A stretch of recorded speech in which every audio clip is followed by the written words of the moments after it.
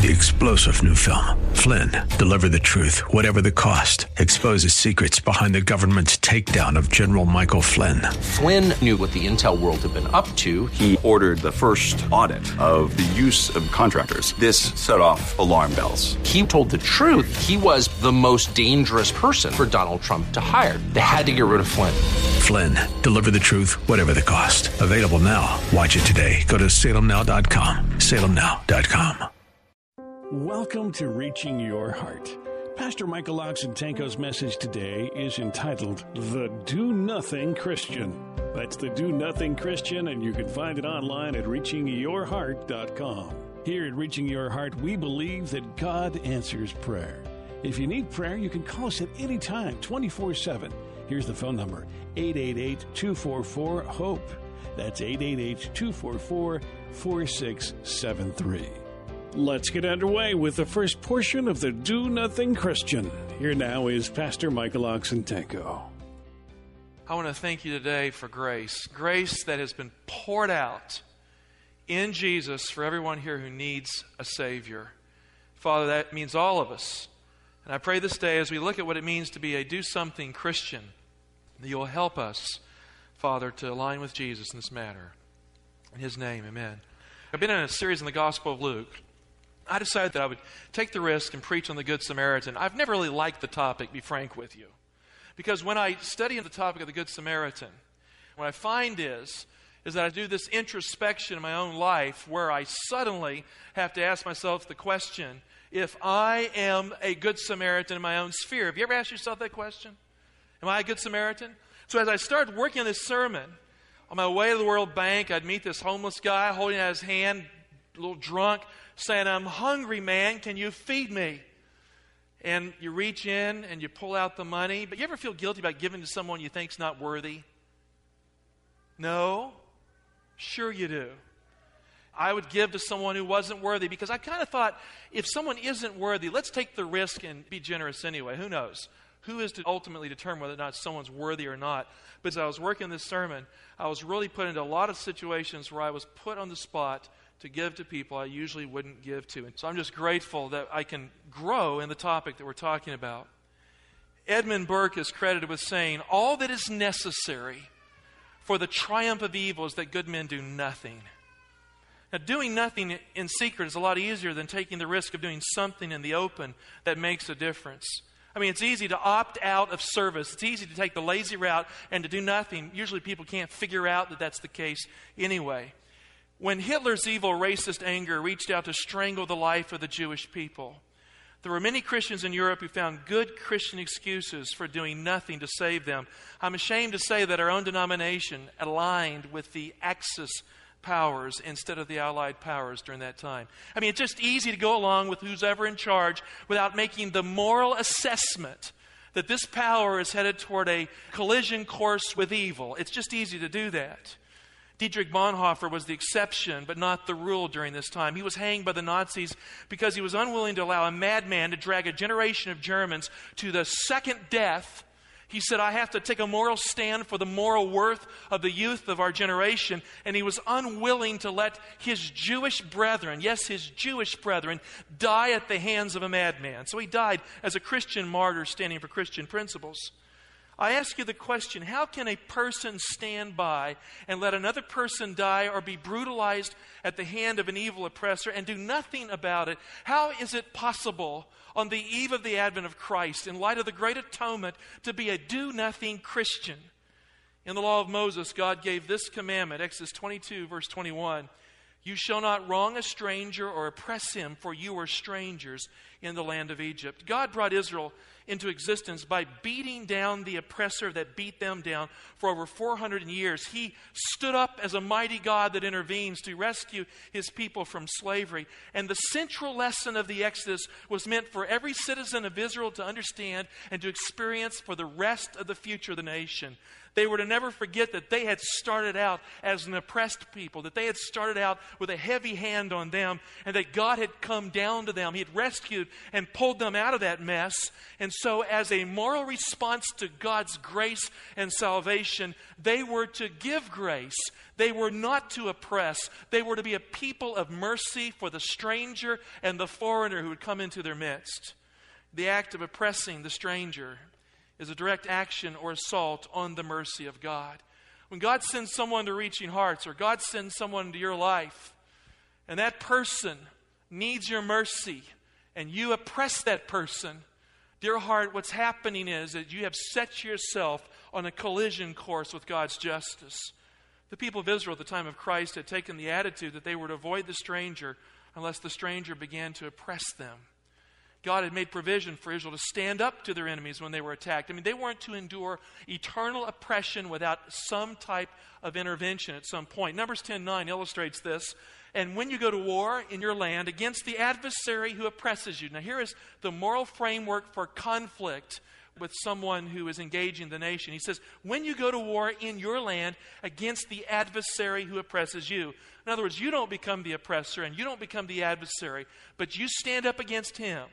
Then you shall sound an alarm with the trumpets, that you may be remembered before the Lord your God, and you shall be saved from your enemies. So God is the one who intervenes. God is the one who saves, and there is a place for a moral response against evil. God defends the oppressed, and He's committed to saving them from the oppressor.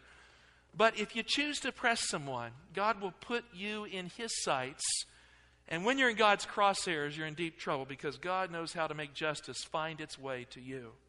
In Israel, the same law applied to the stranger, the native-born son of Abraham. I mean, there wasn't one moral code for an Israelite and another code for everybody else. If you were in Israel, there was one law. And that means the stranger enjoyed the justice that was given to the child of Abraham, as if he were a child of Abraham. In Exodus 12:49, the Bible says, there shall be one law for the native and for the stranger who sojourns among you. Which brings us to a very interesting question. If there is one law for the stranger and the son of Abraham, then what do you do with this second commandment? You know, Jesus talked about the two great commandments. What do you do with this law in the law of Moses, which is found in Leviticus 19, verse 18? God says, you shall not take vengeance or bear any grudge against the sons of your own people, but you shall love your neighbor as yourself. I am the Lord. Now, this is an amazing commandment stuck in the law of Moses. Some people feel, well, Christian love was a new commandment Jesus gave. Moses didn't know anything about it. It's not in the Old Testament. This is far from the truth. The very framework of Christ's message in the Gospel of John, the very framework of the great commandments that He gives to the Christian church are given clearly in the Old Testament. Christ renewed them and made them new. So what does it mean here to love your neighbor as yourself? Now, to answer this question, you have to define what a neighbor is. So who is your neighbor? Who deserves a heart of love and compassion in your life? How far does love really have to go to be love? Leviticus 19:18 seems to indicate that your neighbor is your kinsman. I mean, you look at that verse, it says the sons of your own people. Is that the limit of love? Are you simply meant to love your neighbor who happens to be a son of your own people? So how can you have one law for the native and the stranger if you're only supposed to love your neighbor, and the definition of neighbor is a son of your own kinsman? How can there really be a law for all in the promised land? The rabbis taught that you should love your neighbor but hate your enemy. I mean, they took these verses and they said, well, it limits what it means to be a neighbor, so go ahead and hate everybody that's against Israel or outside of Israel. There are some people who believe that every religion is a religion of love. Have you ever heard that? You know, all religions have love as the foundation principle of their religion. Have you ever heard that kind of thing? Am I the only one that's heard that? Some of you have heard that. Okay, the rest of you hear it now. Some people say that. It's a form of optimistic ignorance, really. The Taliban hung a 7-year-old boy as a traitor. I mean, I can't fathom that kind of thing. They hung a 7-year-old boy as a traitor. You know what his crime was? He told the police where they'd put the bombs because he didn't want people to die. And so they hung him as a traitor. And of course, they were saying Ali Akbar and all this stuff as they were praising God in that religious service, which was a hanging. Karzai said it right. He's not a traitor. He's just a boy. He's a 7-year-old boy, and you just don't do this to children. But there are religious philosophies in the world in which we live, dear heart, and wake up to it, that teach hatred as the foundation of what they believe. And it's possible in the Christian sphere. It's possible right here to actually have the same sentiments and attitudes come into our religious experience. It doesn't take a genius to figure out that hate kills children, innocent people in relationships. Hatred is the most wretched kind of infection in any kind of religious experience. So how far does love go? Does love go where you don't want to go in your life? Does love go all the way to the person you don't like or you don't feel comfortable with, or even, let's go further, that you have chosen to despise because they hurt you? This is the context of the story of the Good Samaritan. Take your Bibles. Turn with me to Luke 10, 25 to 29. And behold, a lawyer stood up to put him to the test, saying, "Teacher, what shall I do to inherit eternal life?" I mean, we've asked the same question. What do I need to do, God? Really, boil it down to the raw essentials. What do I need to get into heaven? He's asking that question. And within the question is the assumption that what we do really makes a difference in eternity. Now, it's significant here. Christ does not come to him and say, well, listen, let me straighten you out on this righteousness by works idea. He does not do that here. In fact, Jesus accepts the assumption that what you do really does matter in eternity and for eternal life. Transitioning to verse 26, Jesus said to him, "What is written in the law? How do you read?" Christ said, take your Bible out. Tell me what's in it. It's got the answer. Now, Jesus was looking for the answer in the law of Moses. There are many Christians today who don't believe the law of Moses has any bearing whatsoever on our walk with God or our Christian commitments. Christ didn't buy into that theology. He said, take out your Old Testament, the law of Moses, and see what you find in there. He's asking the lawyer to explain the law. Verse 27, and the lawyer answered, you shall love the Lord your God with all your heart, with all your soul, and with all your strength. He's quoting Deuteronomy 6:5, the great commandment. And with all your mind, and your neighbor as yourself. Now he transitioned to Leviticus 19:18, which Jesus recognized as the second great commandment. And he said to him, Christ here responds to the lawyer, you have answered right, do this and you will live. You know, we sometimes, when we speak of faith, we fail to understand that faith is measured. Faith is understood by really what we do in our relationships with others. How we treat people, how we honor people, how we care about them defines who we are. Real life and eternal life means a selfless life that worships God with a whole heart, pure and undivided. And when you love God with a whole and pure heart, you will love your neighbor as yourself. The lawyer was smart enough to figure out that Jesus here was moving in for the intellectual kill. The great advocate was after the lawyer to make him come to grips with what he was trying to say. So the lawyer started maneuvering as lawyers do. Have you ever argued with a lawyer? Anyone here ever argued with a lawyer? Anyone? Now, I have noticed certain things when you argue with lawyers. They're trained to argue back. And if you engage them, it takes a while to get out of the fix. In fact, I've had the unfortunate circumstance of arguing with lawyers, and they had me on the clock, and I had to pay them for the debate. I mean, lawyers are like this. I mean, it's not a good thing. You've got to really watch the time you spend with lawyers. It can really get out of hand. Verse 29, the lawyer, desiring to justify himself, said to Jesus, who is my neighbor? Ah, he thinks he has him on the line. The lawyer knew the answer in the law of Moses. He thought his neighbor was a son of Abraham and no one else. His kinsman, it was the son of his kinsman. And so the rabbis had said, love your neighbor, meaning your fellow Jewish brethren, and hate your enemies, those who oppress your nation. That meant love your fellow countrymen and hate everyone else. So what they had done is they had institutionalized racism right into the theology of the rabbinical code. So Jesus starts a story for the lawyer that defines who a neighbor really is.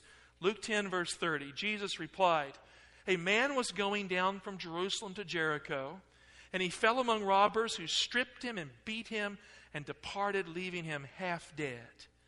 Now, in the story, the man begins a journey from Jerusalem to Jericho. So much is contained in this simple description of his journey from Jerusalem to Jericho. The text says he went down to Jericho. Jerusalem was the queen of cities for the Jews. Isaiah said in Isaiah 2:1, it shall come to pass in the latter days that the mountain of the Lord's house, that's Jerusalem, shall be exalted as the highest of the hills. And so you can't get any higher than Jerusalem. Jerusalem is the highest city, and so Jesus rightly says he went down from Jerusalem. Implied in the story is the assumption that the man was a Jew, a son of Abraham, that he started out in the exalted place of his birth, or perhaps his religious affiliation. He went down to an inferior city, the city of Jericho. The name Jericho is related to a word that means fragrant in Arabic, but some have postulated that the word Jericho is related to the Hebrew word for moon. It's very close. The moon meaning, I think, makes more sense here because Jericho was a city that had an ancient cult for the worship of the moon god. It was also a fragrant city because of the balsam trade. So both work. It's not an either-or choice here. In Jesus' day, the city was a prosperous city full of palm trees and living springs. It was favored by Herod the Great and Archelaus with beautiful building projects, and so it was a highly developed city. It was full of luxurious balsam plantations, as I said, and it was a significant city for the raising of Roman taxes because it had a vital economy that was on the boom. Zacchaeus, as we know, came from the city of Jericho, and Jesus went all the way out of his way, actually, to go there and find him in a tree to say, Zacchaeus, come down, I'm going to your house today. Jericho was a rich and prosperous place to be. It represented the wealth of the Roman world in the shadow of Jerusalem. So in the story, the man fell among thieves as he went down to Jericho. Dear heart, when you forsake the city of faith for the downward path that leads to the world, you too can fall among thieves. There is a timeless element in this story. The ancient church father Origen claimed that the early Christians saw this story as kind of like an allegory of the plan of salvation. Here's how they kind of interpreted it. The man who left Jerusalem represented Adam. Jerusalem is paradise. Jericho is the world. The robbers are hostile forces, the devil and his angels, who robbed Adam blind, who beat him up, and who made him submit to their authority under sin. The priest in the story is the law of Moses. The Levite is the prophets. Here, the disconnect with the old order is occurring. And the Samaritan was considered Jesus Christ himself. Christ came to seek and save the lost, to carry him to a safe place, to restore the beaten down. So in this sense, Jesus is the Good Samaritan. But when you read the story, that's really not what Jesus seems to be getting at here. He's not trying to portray himself. He's really going after this man's relationship to people he doesn't like. In the story, Jesus said that a man went down from Jerusalem to Jericho. In the Bible, the city of Jerusalem is the exalted city of God. Take your Bibles and turn with me to Psalms 132. Look at verse 13. It says, "For the Lord has chosen Zion," that's the city of Jerusalem. "He has desired it for his habitation." And then in verse 14, he says, "This is my resting place forever. Here I will dwell, for I have desired it." So if the man is going down from Jerusalem to Jericho, he's leaving the house of faith for the house of commerce. He's leaving the house of God's presence for the house of Roman occupation more so. And so he is in a decline in his religious experience, at least in principle. The text says he went down from Jerusalem to Jericho. In the story, there's a transition from the city of God, the city of faith, the city of promise, to the city of the world. And in the story, the robbers strip him on the way down. You know, maybe that's happened to you. Maybe you have found yourself not attending church lately. Maybe not reading your Bible as much as you should. Not actively involved in serving God within the church. Whining and complaining because the church doesn't meet your needs.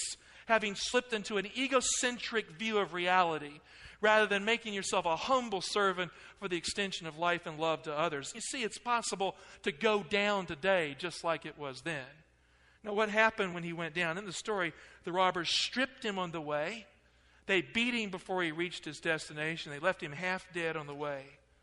Now, when a person leaves God for the world, and it happens all the time in the church, people come to church, they get sucked into the home entertainment stuff, they start reading stuff they shouldn't, or they just simply neglect God and grace and prayer until finally they're out of God. So when a person leaves God for the world, they surrender the white robe of God's righteousness for the nakedness and trouble of the world they seek. You see, in the story, they took his garments away from him. Nakedness is the condition that creates shame. Shame comes after you're naked.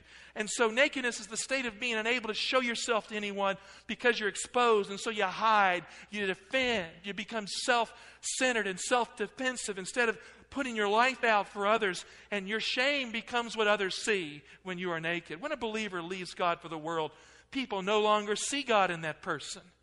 All they see is the shame. It comes out. It bleeds out.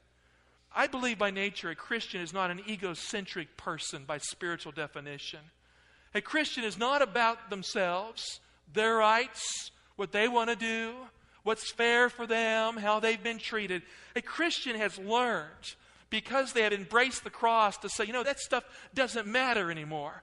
What matters in my life is living for the people that Jesus died for, because Christ died for me. And so they put that other person first, and they let their rights go for the good of others.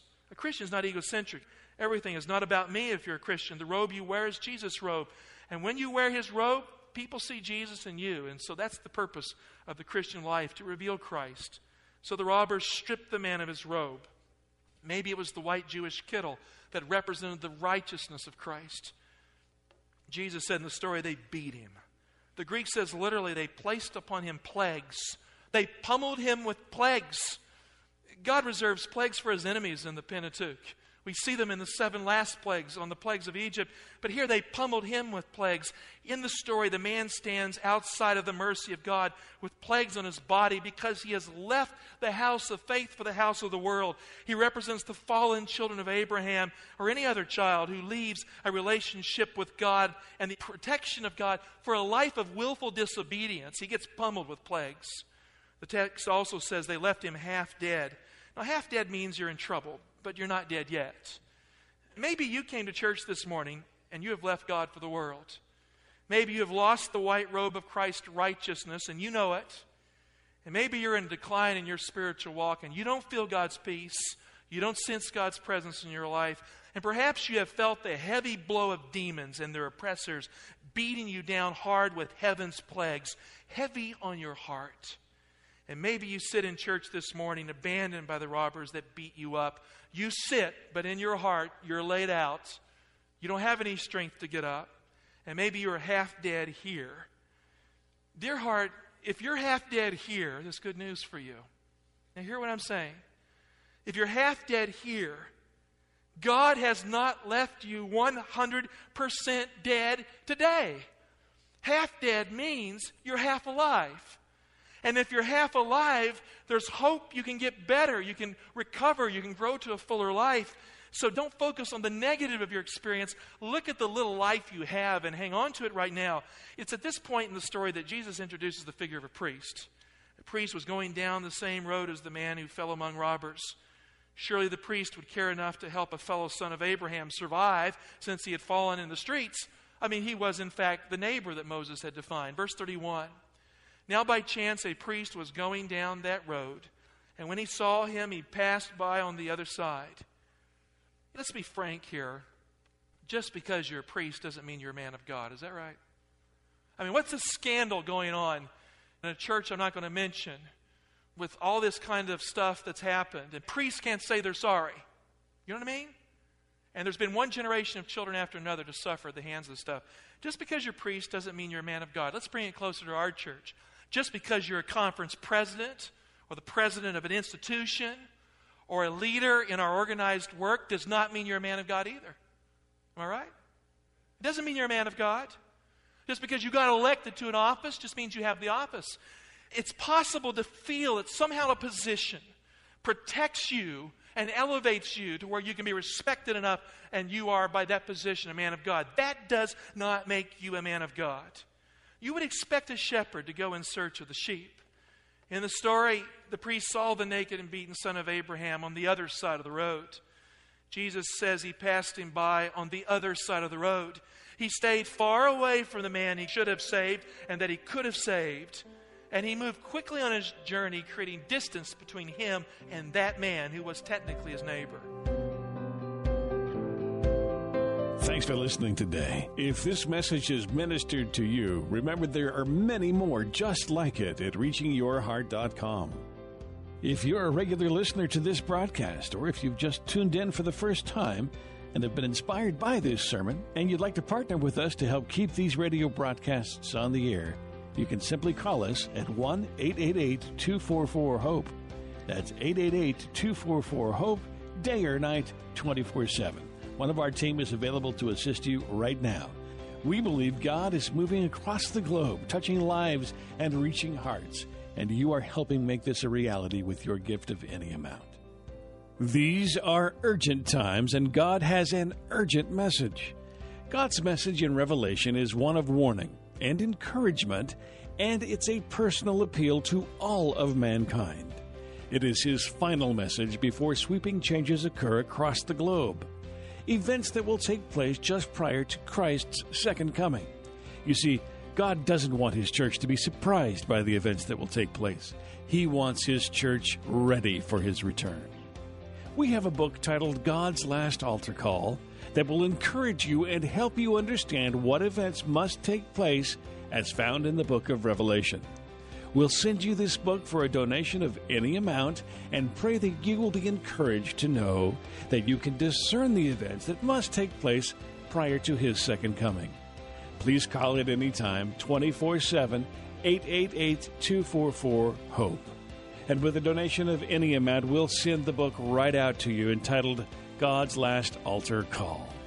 We pray that you will be lifted up by the biblical insights in this book and grow spiritually in your walk with Christ.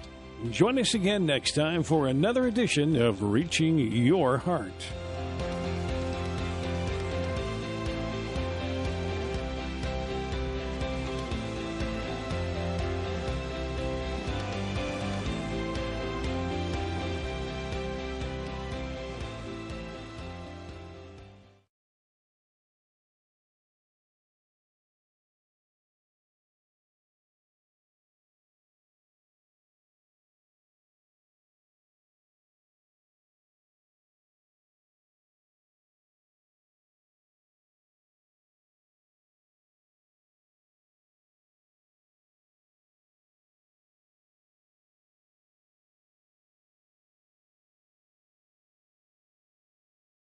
Three-star General Michael J. Flynn, head of the Pentagon Intelligence Agency, knew all the government's dirty secrets. He was one of the most respected generals in the military. Flynn knew what the intel world had been up to. He understood its funding. He ordered the first audit of the use of contractors. This set off alarm bells.